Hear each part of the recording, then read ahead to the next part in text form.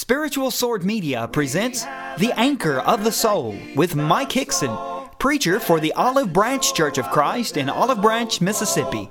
Fastened to the rock which cannot move, grounded firm and deep in the Savior's love.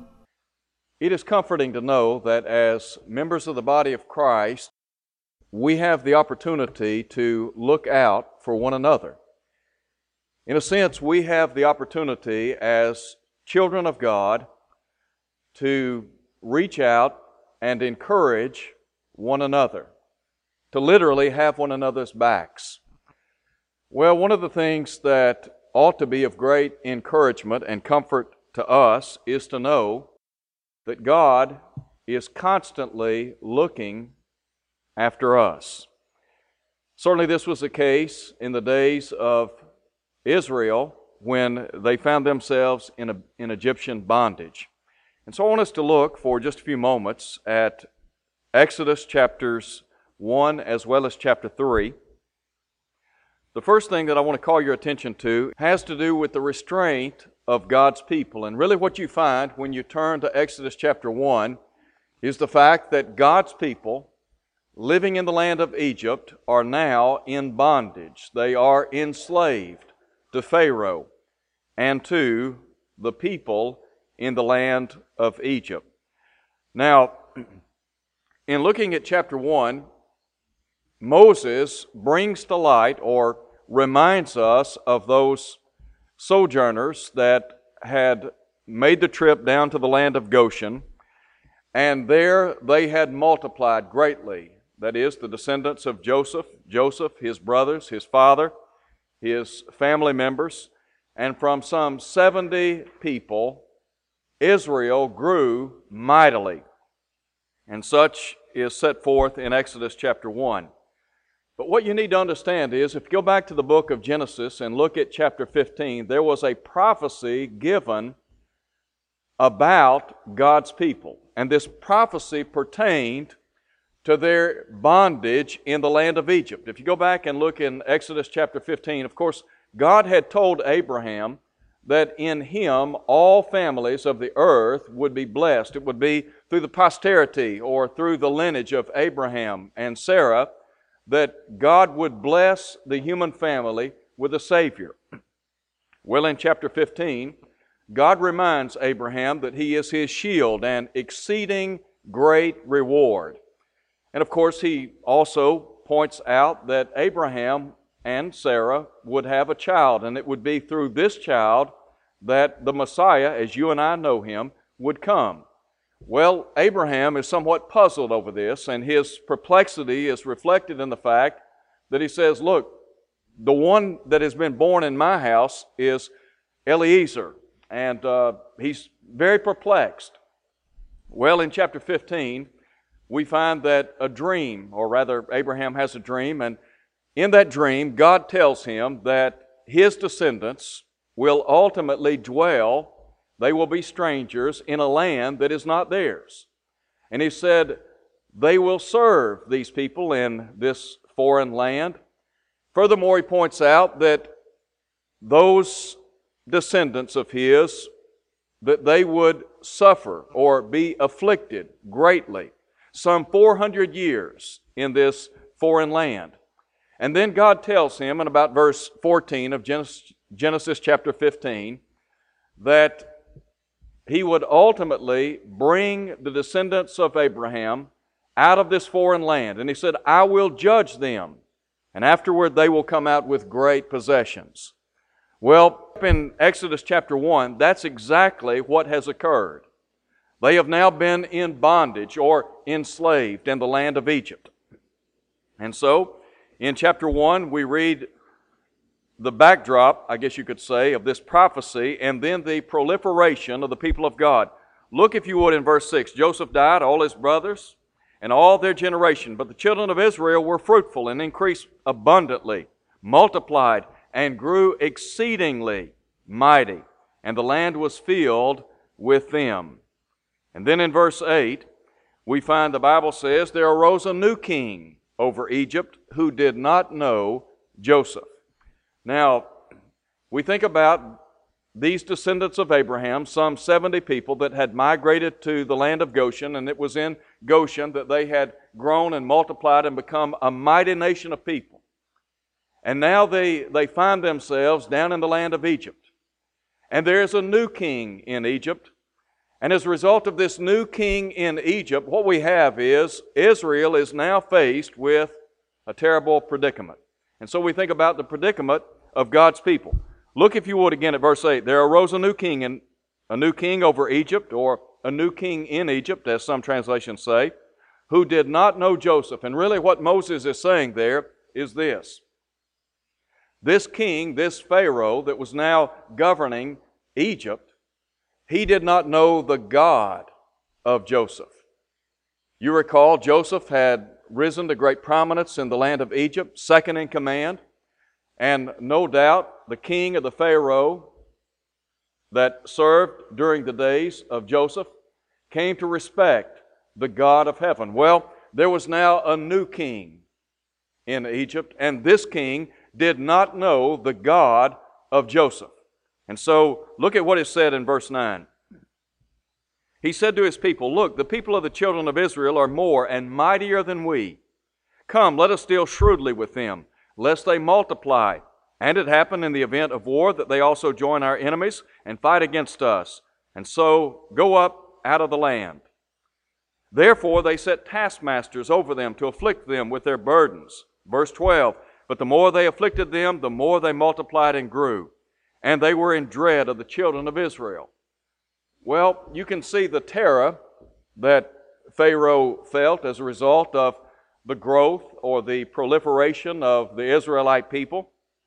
He felt threatened by them, and so he sought to burden them, to oppress them. And over in chapter 3 at verse 7, God will say, "I have seen the oppression of my people who are in Egypt." And so, that's exactly what's happening. They are being oppressed, they are suffering, they are being afflicted, just as God said back in Genesis chapter 15. And so in verse 13 the Bible says, "So the Egyptians made the children of Israel serve with rigor," or with harshness, "and they made their lives bitter with hard bondage, in mortar, in brick, and in all manner of service in the field. All their service in which they made them serve was with rigor." And then in verse 15, we find the king of Egypt devises a plan. And really, his plan has to do with the extermination of the male Hebrew children. We could call it genocide. And really, that's what he seeks to do. Terminate these Hebrew male children. Again, because he felt threatened. And so you can read about that in verses 15 through 22.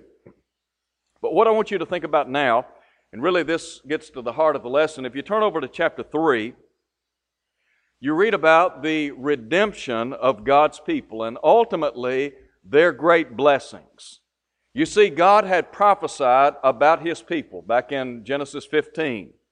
We can read of the proliferation of His people and then the predicament that they faced. But God was not going to leave them in that foreign land. He was not going to allow them to stay beyond their allotted time. And so in chapter 3, we have God appearing to Moses. And Moses ultimately became the great lawgiver and leader of ancient Israel. But down in verse 7, we read of the blessings that God intends to bring upon the children of Israel. And as we look at this particular point, the redemption of God's people and their great blessings, the first thing that I want to call your attention to is the omniscience of God. The word omniscience means all-knowing. And what you and I need to understand is that God is all-knowing. And because He is omniscient, He has the ability to meet our needs. And certainly He had the ability to meet the needs of the Israelite people as they dwelt in the land of Egypt. So, with that being said, look now at verse 7. And the first thing that we see in verse 7 and as well as in verse 9, is the fact that God saw their situation. Listen to what is recorded. The Lord said, I have surely seen the oppression of my people who are in Egypt. And then down in verse 9, the latter part, He said, I have also seen the oppression with which the Egyptians oppress them. God was mindful of what was going on to His people in the land of Egypt. As a matter of fact, when we talk about the fact that God is all-knowing, what we need to understand and appreciate is this, that God sees all and God knows all. The Bible says the eyes of the Lord are in every place, beholding the evil and the good. And then also in the book of Hebrews, chapter 4, at verse 13, the Bible says that neither is there any creature that is not made manifest in His sight. All things are naked and open before the eyes of Him with whom we have to do. And what the Hebrew writer is saying there is that all things are laid bare before the eyes of Jehovah God. The Lord sees all. Here were His people in the land of Egypt. They were being oppressed, they were being persecuted, they were being afflicted, they were suffering immensely, and God said, look, I have seen your situation. I understand what you're going through. And I would just say this, whatever situation we find ourselves in this life, we need to step back and realize that Almighty God sees things just like we do. He sees our situation. He sees what we're faced with. In the book of Psalms, in Psalm 139, the psalmist in the long ago underscores the omniscience of God and the fact that God knows everything, that He sees everything. He said, Lord, you have searched me and known me. He said, you know my sitting down and my rising up. He said, there's not a word on my tongue, but lo, O Lord, you know it altogether. What was He saying there? He was saying, look, God knows exactly what we're experiencing in this life. He sees the situations that we're faced with in this life, whether good or bad. Whatever circumstance we find ourselves in, God is there. But then also, note if you would what is said. Not only did God see their situation, but He heard their supplications. Listen to what is said in verse 7. Well, just back up and read verse 7 again with me. The Lord said, I have surely seen the oppression of my people who are in Egypt, and have heard their cry because of their taskmasters. And then in verse 9, He said, now therefore, behold, the cry of the children of Israel has come to me. Do you not think that God hears our cries, our pleas, our prayers? Is it not the case that the Lord desires that we pray to Him? Think about all of the blessings that we enjoy as His people. In Ephesians chapter 1, verse 3, the Bible tells us that every spiritual blessing is in Christ Jesus. Now, there are a lot of great spiritual blessings that we enjoy, but one of those great blessings is prayer. Peter said, the eyes of the Lord are over the righteous. His ears are open unto their prayers. But the face of the Lord is against them that do evil. To know that God in heaven hears our prayers, when He hears our cries. In the book of Exodus, chapter 3, God's people were crying out to Him. Here were people that had been enslaved in Egypt. They have a Pharaoh who is not mindful of the God of heaven. This Pharaoh feels threatened by them. And so he is adding burden upon burden to those Hebrew people. And so when they finally reached a point in time when they had had enough, they began to cry out to God. And God was saying to His people, listen, I have heard your supplications. I don't know what all of you are experiencing at this point in time in life. I know what some of you are undergoing. But to me, it's of great encouragement and comfort to know that whatever state we find ourselves in, that we can turn to the Lord, that we can pray to Him, and He hears us. That God has not closed His ears to our supplications. Again, Peter said, the eyes of the Lord are over the righteous. His ears are open unto their prayers. What about what Jesus said in Matthew chapter 7? We talk about the Sermon on the Mount. Jesus said, ask and it shall be given you. Seek and you will find. Knock and it will be opened. Everyone that asketh, receiveth. To him that seeketh, findeth. To him that knocketh, it will be opened. What's Jesus saying there? He's saying, pray. As a matter of fact, Luke said in chapter 18, verse 1 of his inspired book, that men ought always to pray and not to faint. Or what about the Hebrew writer in Hebrews chapter 4, when he said, let us therefore draw boldly unto the throne of grace, that we may receive mercy and find grace to help in time of need. To know that God is there, and that He hears our cries, our supplications, our prayers. But then there is a third thing that we need to see in this particular verse. Not only did God see their situation, not only did He hear their supplications, but He said He knew their sorrows. We talk about the omniscience of God, the all-knowing God in heaven. Well, that's exactly what Moses is saying here. Listen again to verse 7. He said, for I know their sorrows. God knows what's going on. There are a lot of people in our world today, they have the idea that God is removed from the universe. There are some who are deists, and they have the idea that God created the world and then stepped back and just allowed things to begin operating on their own or unfolding on their own. Well, that's not the case. God is actively involved in the affairs of mankind. Daniel said in Daniel chapter 4, verse 32, that the Most High rules in the kingdoms of men. God is at work. God is involved in the universe. He's involved in the world. Think for a moment about what is said about Jesus Christ. The Bible says He upholds all things by the word of His power. Jesus is not only the creator, He is the sustainer of this universe. Now, if God created the universe, if He sustains the universe, surely He is concerned about the inhabitants of this universe. And over again, the Bible speaks of God's concern or His care for His people. Take, for example, what Jesus said in Matthew chapter 10. In Matthew chapter 10, Jesus talked about the value of a human life or a human being. He talked about the sparrows. He said, are not 2 sparrows sold for a copper coin? He said, not one of them can fall to the ground without our Father's will. And then He went on to say, the very hairs of your head are numbered. He followed that by saying, you are of more value than many sparrows. Now, let those verses sink in for a moment.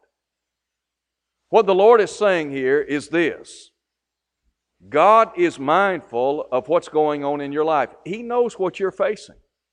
If a sparrow cannot fall to the ground without our Heavenly Father knowing about it, surely He understands, surely He knows what we are experiencing in this life.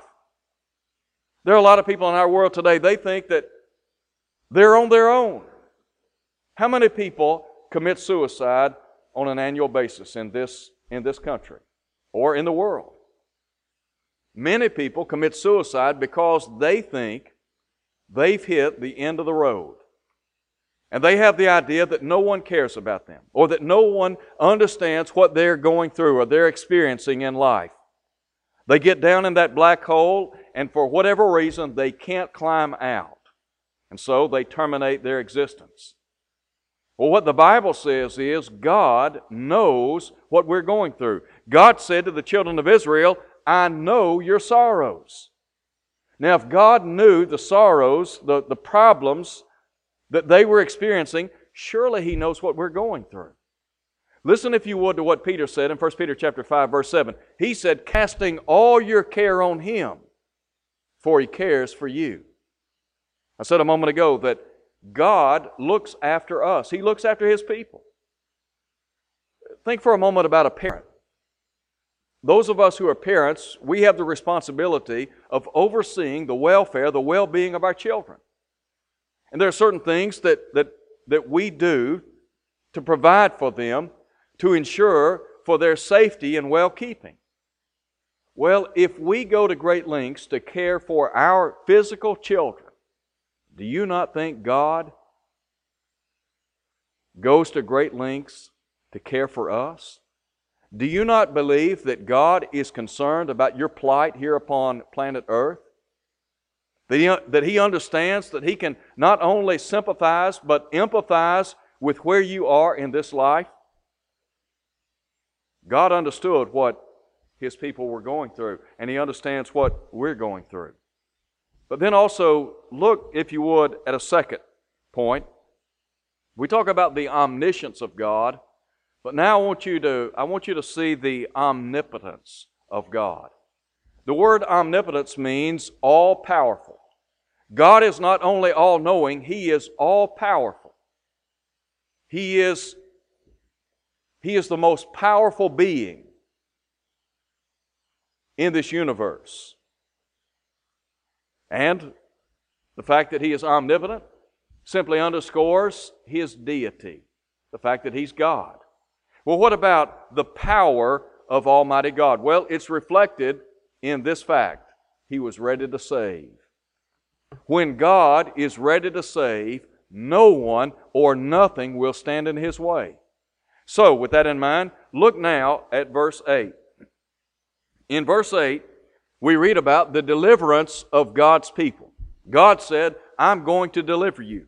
Look, if you would, at verse 8. So I've come down to deliver them out of the hand of the Egyptians. God said, look, I've seen what you're going through. I've heard your cries. I know your sorrows. And now I'm going to do something about it. I'm going to deliver you. Now, let me just pause here and make this statement. When we look at the deliverance that ancient Israel experienced out of Egyptian bondage, we ought to remind ourselves of the redemption, the deliverance that we can experience through Jesus Christ. The Lord Jesus Christ has the ability or the power to deliver us from the bondage of sin. In John chapter 8, Jesus said, you shall know the truth, and the truth shall make you free, in verse 32. In verse 34, He talked about those who are the servants of sin are literally the bondservants of sin.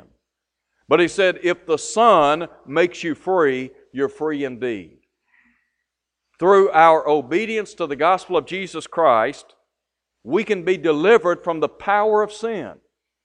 We have the opportunity to stand pure and just in the sight of Almighty God. What's the basis for that? The blood of Christ. Think for a moment about what Paul said in Ephesians 1 verse 7. In whom we have redemption through His blood, the forgiveness of sins, according to the riches of His grace. In Revelation chapter 1 verse 5, John said, unto Him who loved us and washed us from our sins by His own blood. We sing the song, what can wash away my sins? Nothing but the blood of Jesus. God said, I'm going to deliver you. And in verse 8, we read of the deliverance of God's people. But there's a second thing that we need to see.